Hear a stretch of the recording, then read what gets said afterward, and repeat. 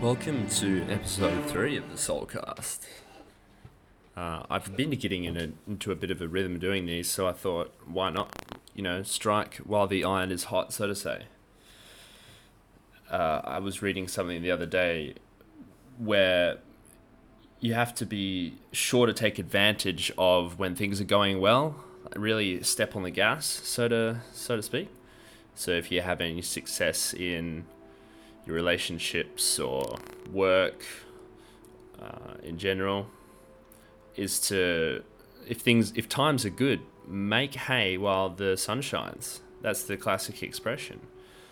So continuing to do them, and topics of conversation for this podcast. Yeah, I wanted to talk about, in terms of convincing people that you interact with of the value of a purely healthy lifestyle. Because I think everyone runs into this when they first start working out and feeling so much better, cleaning up their diet and just having all this energy. All you want to do is tell other people, like, come on, like, please just... I wish I could show you the feeling of it, of what being actually fit and healthy and eating good foods feels like, just so that I could show you it's worth the effort that you put in, right? That's what you want to tell everyone, because you've like, okay, I didn't realize it was possible to feel this good. But unfortunately, you can't really tell people. Like, they'll always have excuses as to why they can't work out or why they have to eat the way they do.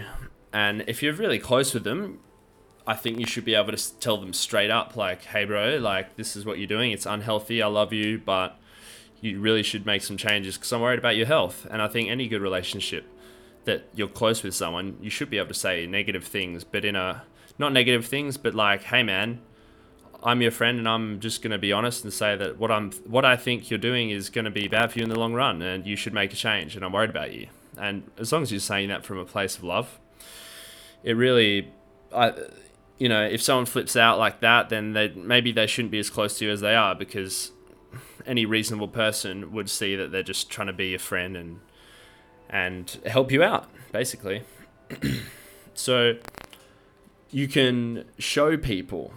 You can't tell them, but you can show them. And if they see you doing better, feeling better, having more energy, you're looking better, you're being more productive, overall your life's improving, as long as you're doing that, keeping routine, eating well, sleeping better, you become a role model. And if you're actually living what you're saying, practicing what you preach, then you would hope that's the best positive influence you can have on someone else. Like, that you can moralize it and talk about it till the cows come home, but at the end of the day, as long as you're doing it, you're showing people what's possible. That's the way to convince people to be healthier, I think. The most productive way.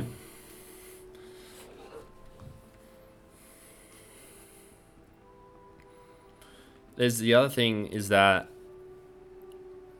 read about child rearing, is that you can tell your kid the right things to do and you can tell your kid to act a certain way, but kids are smarter than you realize, and all they pick up on is your behavior, what you're actually doing day to day, and that you can't tell them what to do. You have to show them. If they see you exercising, if they see you eating right, they're being brought up in that environment, of course they're gonna eat healthy and be healthy too.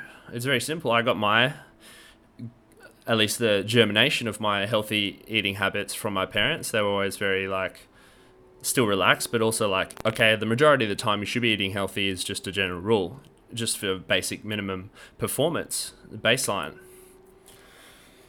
So I had that from my parents. So that's the only real way that at least I've read. Obviously I don't have kids. I'm not a parent.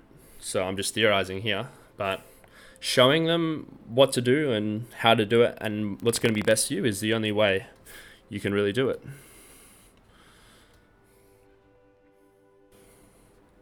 I thought a good thing to do would every now and then, if I think of something that I can recommend to you guys as like a supplement to try or food or something to try, and I'll just do it as a little segment in between in the podcast. What I was thinking of recommending was mastic gum. That's MASTIC gum, GUM. And basically what it is the resin of a bush that grows in Greece. It's a very traditional Greece delicacy, is that the right word? But it's used and has a history of use for digestion, anti-inflammatory, super good for your internal system.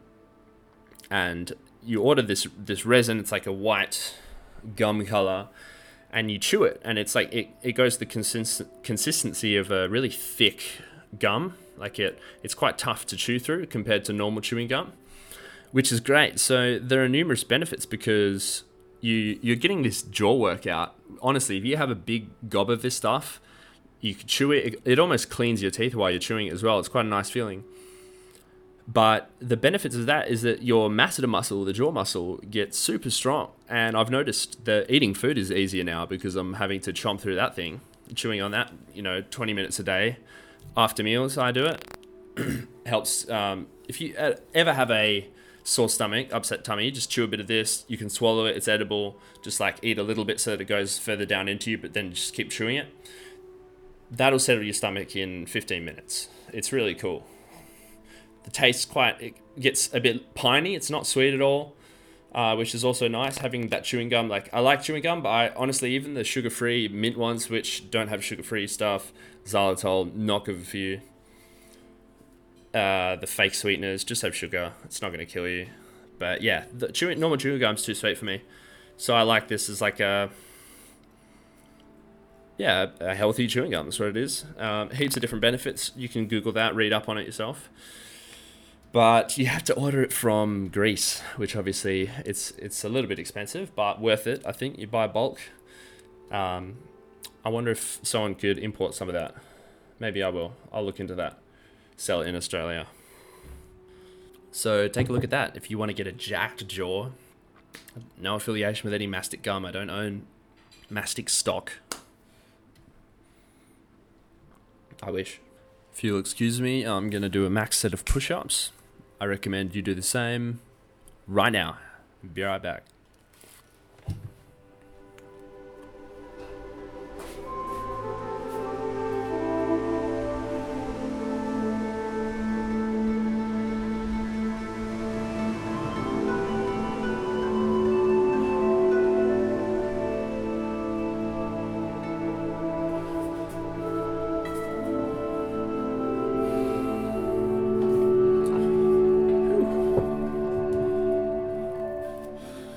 My chest was sorer than I thought from the workout I had yesterday. Did some flies on the ground with dumbbells. Just really controlled lowering, really winding your arms right down to the ground. So I'm kind of lying flat on the ground, doing flies like that. You can do them on the floor. Quite good. But yeah, I've been doing a lot of push-ups recently as part of my out of gym routine.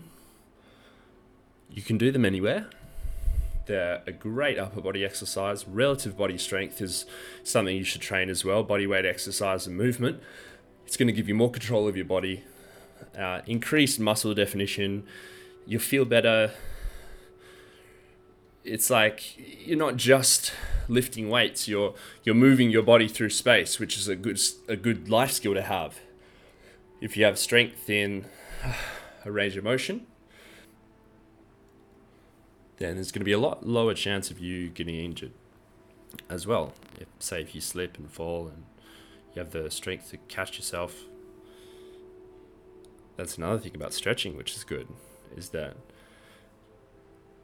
you're much less likely to pull something because your body has been that far stretched out before. And you also, something that's not talked about is end range flexibility. I learned this from a guy called Jack Haranhan, I think his name is, Fitness on Instagram. He's a personal trainer in England. Really knowledgeable guy. Really spreads a lot of the same info that I preach in terms of exercise, or the ones that I believe to be true. So go check him out. But basically, end range flexibility is the control you have at those extended stretch ranges. Like, it's all well and good to kind of just in that stretch position, but the conscious manipulation of the muscle and feeling that extra hamstring that you've kind of unlocked by stretching, and really getting conscious control of that. And that's going to improve your flexibility a lot and make you feel better, less stiff. So look into that, end range flexibility. I hope everyone's stretching a lot in this time. It's one of the greatest things you can do for your body, especially inside. You got nothing else to do. I highly recommend you do it before bed as kind of like a minimum, and also in the morning as like a warm up to your day. Like, literally just take 5 minutes. 5 minutes. You just have to kind of get on the ground, do some hamstring stretches. I do some light push-ups, some light air squats, sit in a deep squat as much as you can. And as long as you're doing that regularly, you're going to gain flexibility. You're going to warm up and get your joints ready for the day. Less chance to injure yourself doing random stuff around the house. And stretching, excuse me, stretching before bed is so critical as well, because you get all of that tension that you kind of built up throughout the day, the stress of whatever, and you just, you let it go. Your muscles are tensed up, and you take a bit of time to go, okay, where am I feeling stiff? Why might that be? How can I try and rectify that and just bring a bit of flexibility back into your body, so that, and it's just so relaxing before bed. So try stretching before bed. That's definitely going to result in better sleep. I religiously do half an hour of yoga before bed every night. Obviously, there's some nights I don't, but I try to do it every night, and I'm the most flexible I've ever been from doing that. Feel the most mobile and strong in the end range, and it's a good feeling. It's not really stiff. So I highly recommend stretching as a good activity to do while we're all stuck inside.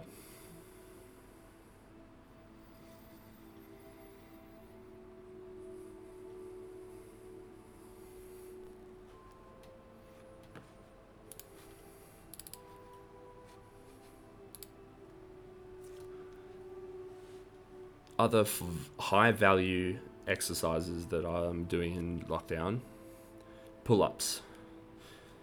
Now, the pull-up is literally moving your body off the ground up another level. Imagine you climbing something, right?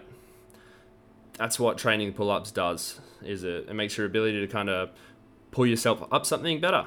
And that's such a good life skill to have. I know you're not, climbing up boulders and bridges and things every day of your life, but you never know when that might come in handy, being able to pull yourself up something.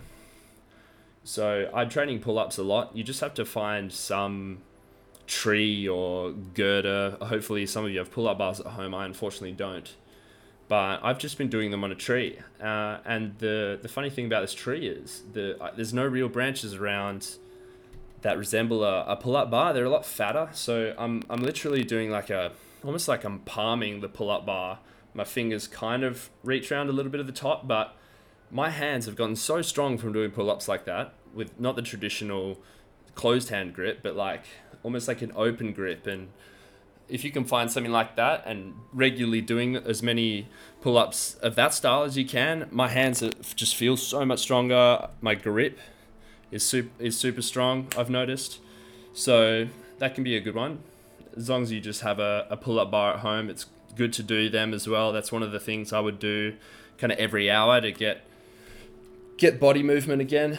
If I've been sitting down for a while, it's just like a set of 10. Just, feel what's going on in your body. Always good to do, check in on your body, how you're feeling throughout the day. And notice if you're feeling stretched in a particular area, tired or stiff, and trying to see if you can do something about that. It's going to make your mood feel better. It's always worth putting in the time to help out your body through stretching and and working out is because it's going to treat you better back. That's the only body you're going to get. So that's my rationale behind taking, some would say, obsessed approach to healthy living and improving my life. But I want to make my body feel as good as possible and work for as long as possible and have a good quality of life of movement for as long as possible. So whatever I can do to help that out, it's not a chore for me. It's like what I enjoy to do. It's almost like a hobby in a way, I think.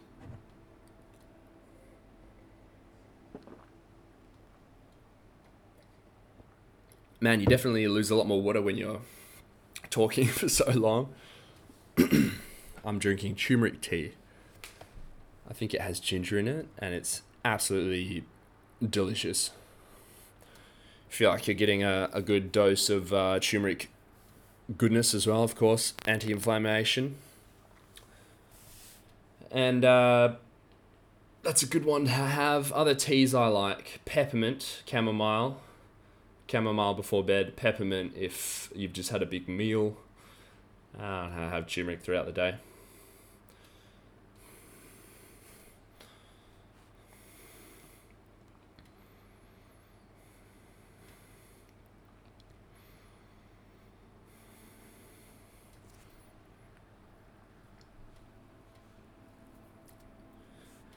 One thing I wanted to bring up was this interesting story of a guy. I don't remember the guy, but I think I was listening to him on a podcast, and he said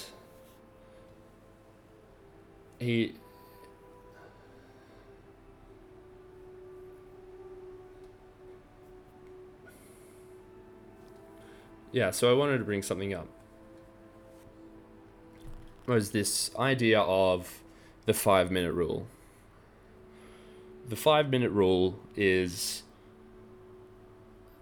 the amount of time that you give yourself to feel sad and down and sorry for yourself when things bad, quote unquote, happen in your life.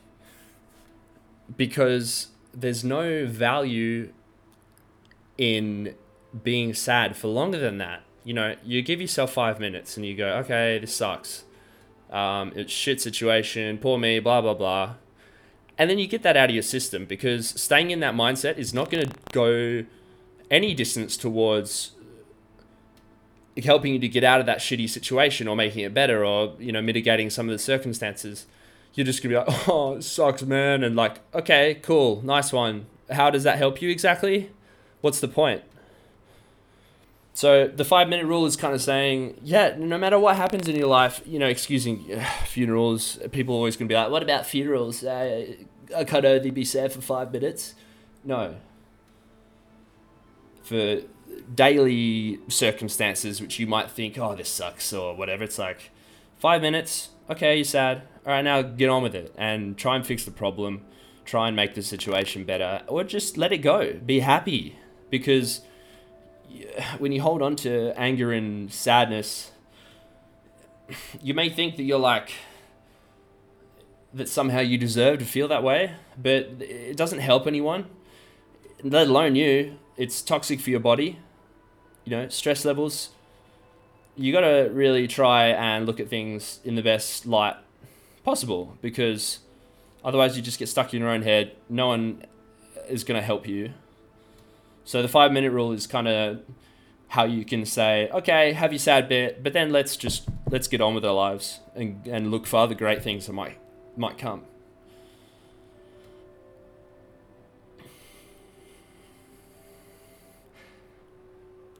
It's like the everything happens for a reason people.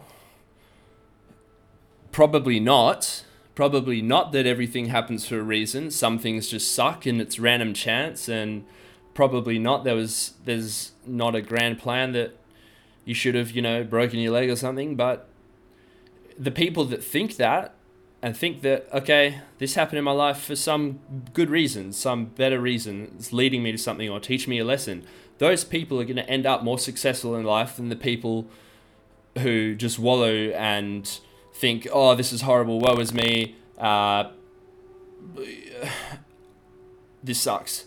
Because they're always going to be open to the possibility of a positive potential.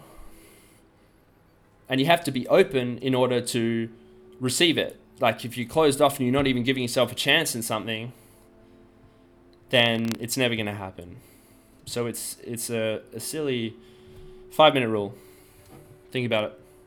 I'm just going to get another drink.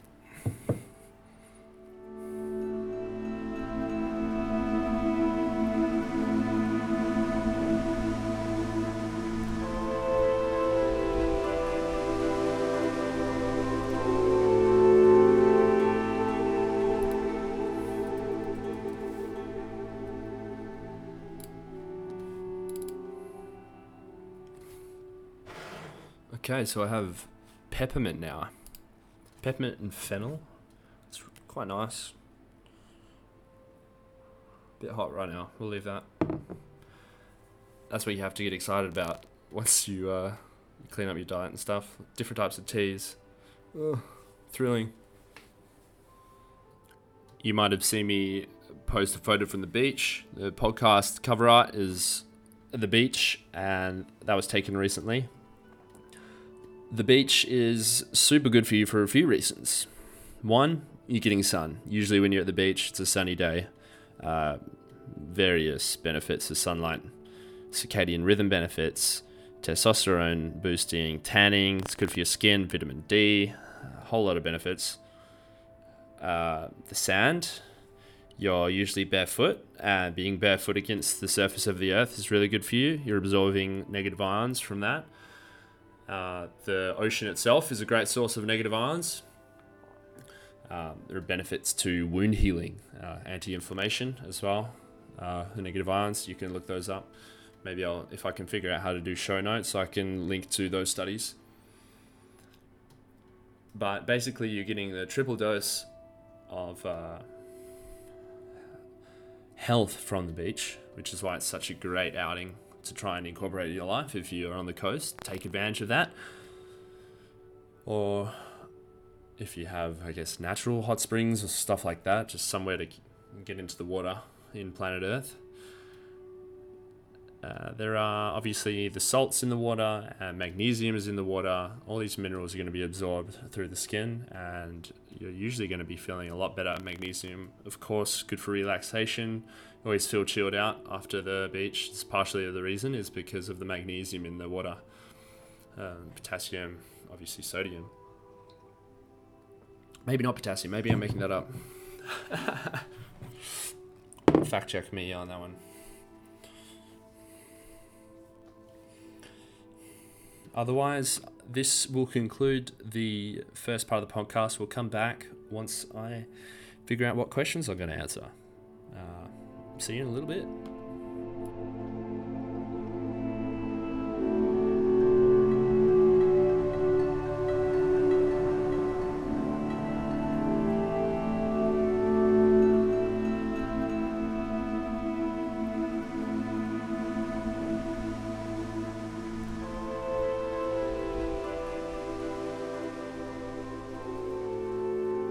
A friend once said to me that he was annoyed that he was short, and I said, yeah, but you have better bodybuilding genetics.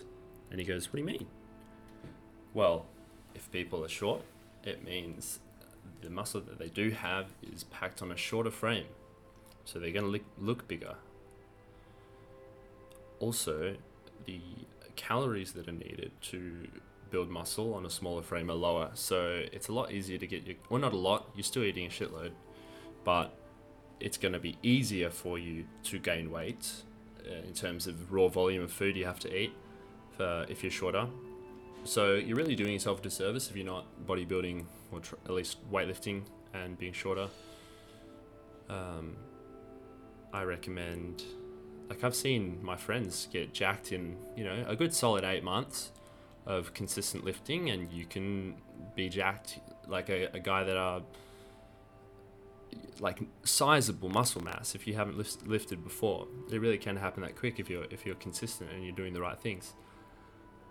The important thing is doing it consistently. Another question from someone on Twitter was how to attract the best wife, trad wife, he said. Traditional wife. I'm not really sure about the traditional bit, but I think my general advice is always, it's less of a conscious, I'm going to find a wife, but you look inwards, you better yourself, and try and act in a way that is going to naturally attract the type of girl that you want to attract, or type of person that you want, which means holding yourself to a higher standard. If you want a higher quality partner, that's just the way it works. And when you're taking care of yourself, you really want a partner that does that as well. So that's fair enough. You know, it's almost like a common interest. But in terms of finding a girl, if you're bettering yourself, you're always improving. You're being social, you're getting out and about. I believe that you put out the right energy, that things will come back in some way to you. And you will meet someone. Obviously, not if you're sitting in your room, not if you're not doing social things. But I do believe as long as you're acting in the right way, that these things have a way of attracting the right people in your life. Once you raise your vibration, as they say, what that means is raising your level of awareness, your level of thinking. And it usually starts with becoming aware of your thoughts. Becoming aware that your thoughts are thoughts that are just popping into your head, and you're this kind of thing that's separate from these thoughts. Once you realize that, it's almost like an inevitable spiral into reading philosophy and reading about consciousness and these things that you kind of have this new knowledge of.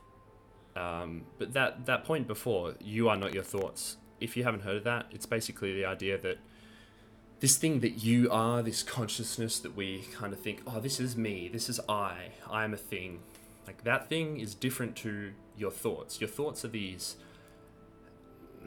ghost-like things that just pop into your head from where? Where does a thought come from? And then they try and sway you to get angry, or they sway you to get upset. But you can see the thought come up as an angry thought, and you feel that rush of anger, and you can go, wait, where did that come from? Like, yes, something upsetting might have happened in real life, but you can take away the power of that instantly when you examine the thought and say, hang on, what is this anger doing? I didn't consciously want to bring it up. And as soon as you kind of view it like that, you start to become conscious of how your thoughts can influence your life, your relationships, and your general mindset, and how you feel day to day. If you let things make you angry, it's entirely your own doing. And as soon as you understand that, you get a lot higher peace of mind, because you can let things go so much easily and so much easier. And it's not like overnight, of course. The benefits of these things take time, just like anything good and worthwhile. But that's an important concept that I think everyone should know about, is this idea that what you are is this receiver of all these senses and feelings and thoughts. You are not the actual thought. You're separate from that. You are that which is experiencing the thought, experiencing the sensations, the senses that are coming into the brain or wherever. And once you realize that, you kind of you're a happier person. You have more positive energy. You don't let things bring you down, and that is infectious. And so in the sense that you're raising your vibration that little amount each day by practicing awareness, consciousness, try not to get angry at things that don't matter, like getting cut off in traffic, or those stupid things like people getting upset that the dishwasher wasn't turned on last night. Like, oh no, we forgot to turn the dishwasher on last night. Great. Like, it's I always see behavior like that and go, okay, wait, why are you like, you're actually upset about this? Like you've let it affect your day. And I, it's more so, I look at that and go, that's stupid. It's a waste of energy.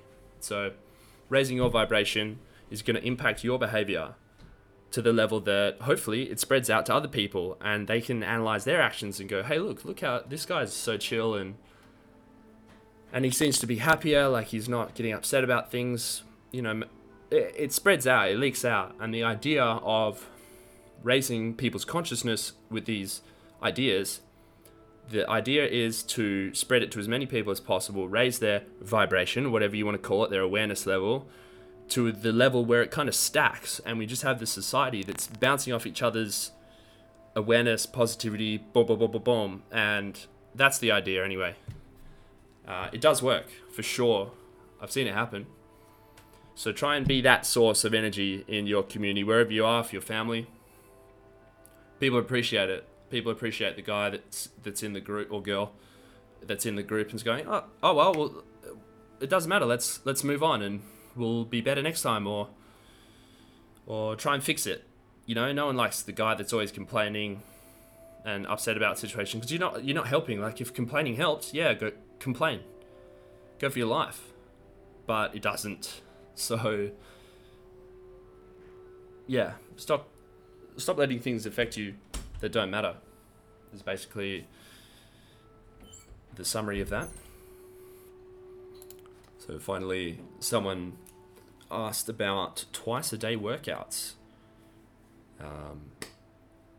For example, chest in the morning, legs in the evening. And I think twice a day workouts can work if the workouts themselves are like 45 minutes. You don't want to be doing much longer than that if you're doing twice a days. But you obviously have to be resting, sleeping, stretching, and eating to accommodate these twice a day workouts. Some bodybuilders train like that. They'll train in the morning, eat, and have a little nap in the afternoon. I recommend having a nap if you can, if you have the time, especially on the weekend, times like this. Get up a bit earlier, smash out work, use up your energy, have lunch, stay in the sun for a while, nap, back to another few hours of work. I think that's the best schedule. If I could pick my schedule, that's what I would do. Is waking up decently early, 6 o'clock, working till like 10:30, 11. So like you're getting a solid 4 hours work there with your little breaks in between, whatever work you happen to be doing. And then to prepare lunch, chill out a bit, get out in the sun after lunch, and just get a bit of nature time.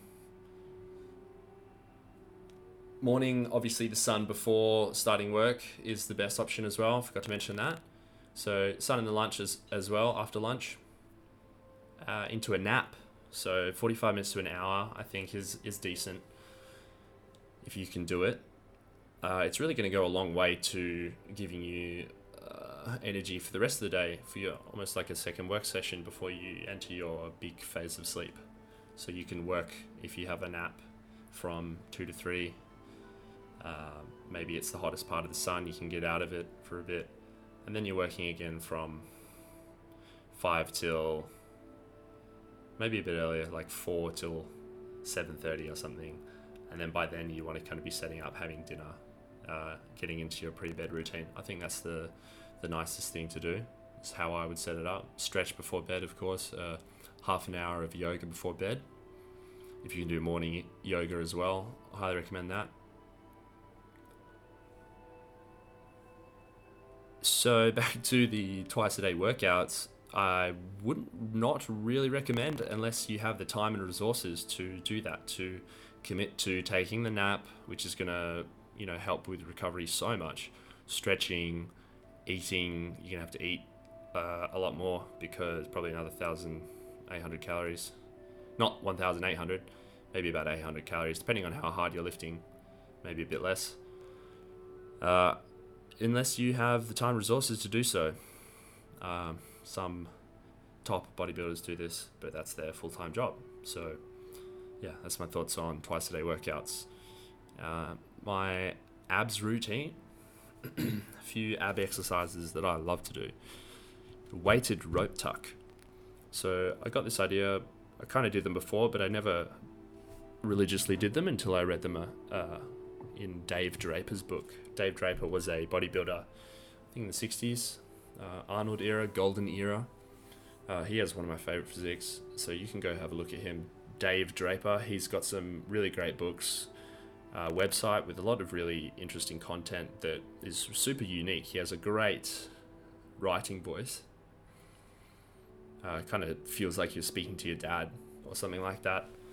So he has great bodybuilding books and articles as well. But the weighted rope tuck.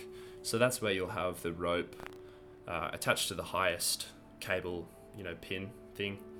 You've got the rope that ends in two handles, two like balls on the end of the rope, and you kind of put your hands to either side on your knees, and then you're crunching downwards, kind of curling up right down as far as you can go, and then the reverse coming back up, really keeping constant tension on the way back up. And you do that with decent weight. Like I was doing 4 sets of 12 with the whole stack, 45 kilos or something. Like your core gets really strong once you consistently train it. Like you have to use it and train it with some decent weight. And that's when you're going to see the most muscle development in your core, is when you have and train it and develop it. Like body weight gets you so far, and then you kind of need to expose it to a higher load. Voice break there, very cool. So 4 times 12 of weighted rope tucks I do at the start of every workout as a little bit of a warm up, get the blood flowing a bit after 5 minutes of jogging. And then leg raises, always a good one. I do leg raises often as a superset in between whatever I'm doing at the time. If I just feel like it, I'll go, okay, bang, let's put some leg raises in between. Helps keep your heart rate up. More frequency on the abs is great. Leg raises, if you can do them, hanging from like a pull-up bar or something. And the other one is weighted side bends. Weighted side bends is where you're holding a dumbbell in your right or left, one at a time. And you kind of let the weight pull your spine, or pull your side down. Like let the weight pull you down, and whatever muscle you're relaxing to let the weight pull you down so that you're not standing up straight, that's the muscle that you contract on the way up. And it's your abdominals stabilizing the spine, basically. And that's a great core exercise because the stabilization of the spine is really the role of the core. And training that with some decent weight is great for the abs. You'll feel the burn. See how you go. Start small, work up to it. But I can do that with like a 40 kilo dumbbell quite comfortably for a set of 8 or so. But it's tough going. Like you really got to be conscious in it. You don't want to pull something in your back. So just make sure you're starting off with lower weights so you get used to that. Both sides. Those and pullovers. Pullovers are really good for the what's the word? Serratus muscles. Those really good muscles kind of sitting down below your pectoral and your lat, in between there, on the side of your abs, that look really nice when they're a bit developed. So try those out. And I think that'll do it for episode 3. Thanks for listening. If you're listening on Gumroad, thank you for subscribing. It's cool to see a few of you subscribing for that. You can contribute if you want. It helps me out. The more of you to do that, the more time I can spend making this stuff if you're into it. So anything is appreciated. Otherwise, follow me on Twitter. Getting this out. We're on Spotify. If you're on Spotify, listen there. And thanks again. It's a pleasure, as always. See see you next time.